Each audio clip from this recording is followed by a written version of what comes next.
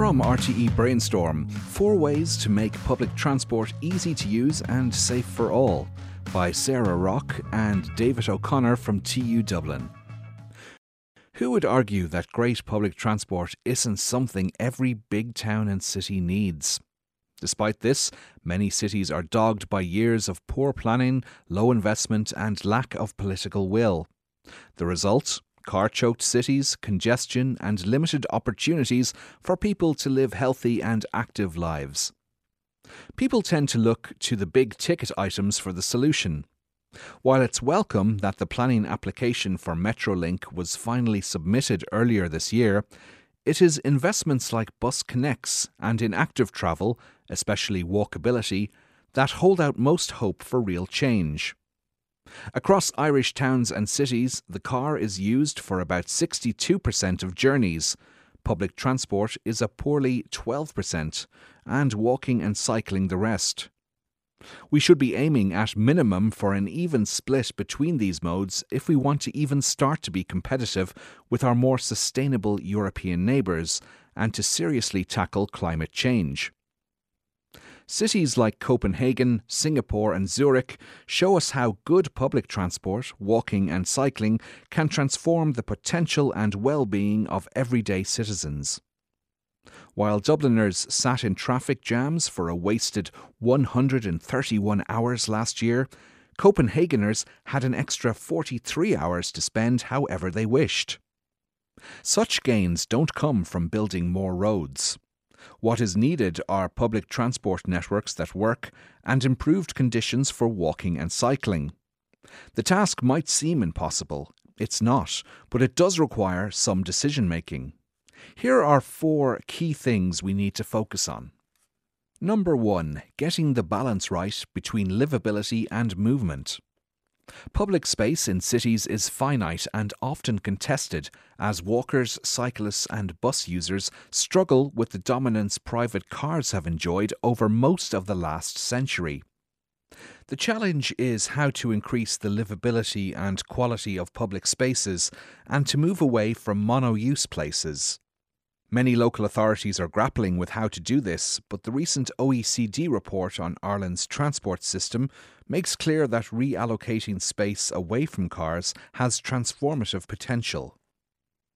Some cities may have fine wide boulevards that make providing public transport, segregated cycle lanes and tree-lined footpaths relatively easy. But there are just as many with smaller streets that have taken bolder moves to keep livability and good transport high on the agenda. The Italians use limited access zones, whereby access by private vehicles are restricted to local residents and commercial vehicles via permit systems, with very little through traffic. Some towns in Belgium have people circulation systems that only give direct access to walkers, cyclists and public transport users, ensuring the latter is reliable and competitive. At a local scale, it's common to see more agile single-decker, often electric buses, negotiating the medieval streets of French towns. Smaller and well-branded electric buses have great potential in Irish towns, something that Bus Connects is beginning to dip its toes into.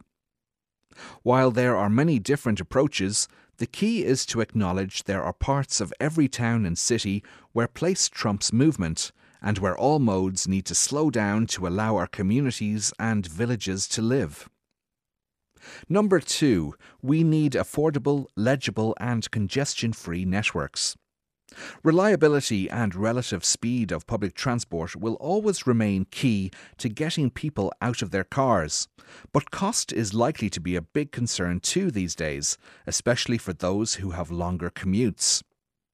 The idea of fare-free public transport is a popular one with the public, but the evidence seldom supports its ability to get people out of their cars in significant numbers.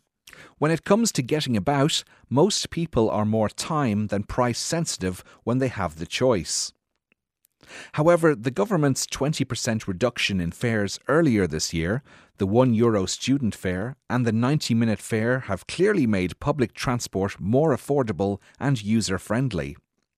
We should keep it that way and continue to invest in improved services so that all users can benefit. Public transport had a difficult few years during COVID-19, but nationally we are now at passenger levels either consistent with or, in some cases, exceeding that of pre-COVID, and it's a welcome story. To gain the mode shift we need to beat climate change and make our cities both livable and competitive, we need to increase reliability even further and make services simple to use. That means eliminating congestion and providing easy-to-use networks that everyone can understand. In Zurich, car access to the city centre is held back so that more people can visit. Good public transport cities also have simple-to-understand transit network maps so that everywhere is accessible. In short, public transport networks need to work and make sense to people. Number 3. Eyes on the street. Transport is a gendered issue. While data on gender and transport use is very limited in Ireland, we know that safety is almost always one of the biggest issues for women. How women use or don't use transport, including at night compared to the day, is an ultimate indicator of the health of the system. It is not acceptable for women or any users to feel unsafe whether walking to, waiting for or using public transport. The design of the built environment is a big part of this. To reverse the current trends of increasing numbers of women driving in Ireland, this needs to be taken seriously. There is much talk about a transport police service, and of course there should be one, but more so the presence of staff, a go-to person that has the power to intervene, can make all the difference, particularly at night for when passengers might feel unsafe. Bus interchanges and train stations should be activity hives, and an audit using a gender lens would help identify how this could be improved. We also know that attractive walking environments can potentially triple the amount of public transport users. This fact alone should provide a useful challenge for active travel teams, recently resourced into every local authority by Minister for the Environment, Climate, Communications and Transport, Eamon Ryan. Number 4. Stations and stops that inspire. The Victorians knew the importance of making beautiful train stations and the feeling that taking a train is something special. The passenger can feel that real sense of place as the train pulls into Dublin's Euston and Connolly or Cork's Kent stations. The Luas tram service in Dublin passes by some great old stations but also benefits from good stop design and maintenance.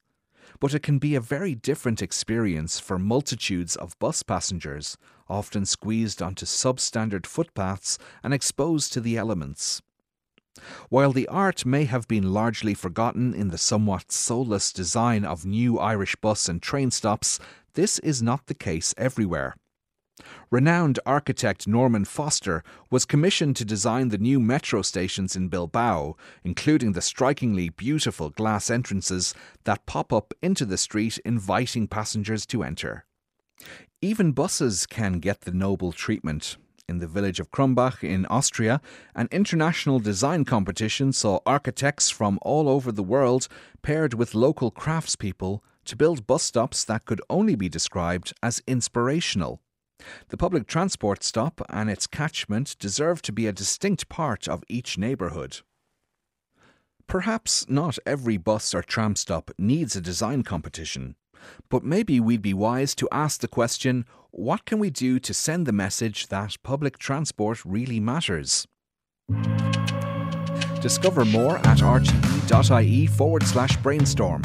RTE Brainstorm is produced by RTE in conjunction with UCC, University of Galway, University of Limerick, Maynooth University, DCU, TU Dublin, the Irish Research Council and Teagasc.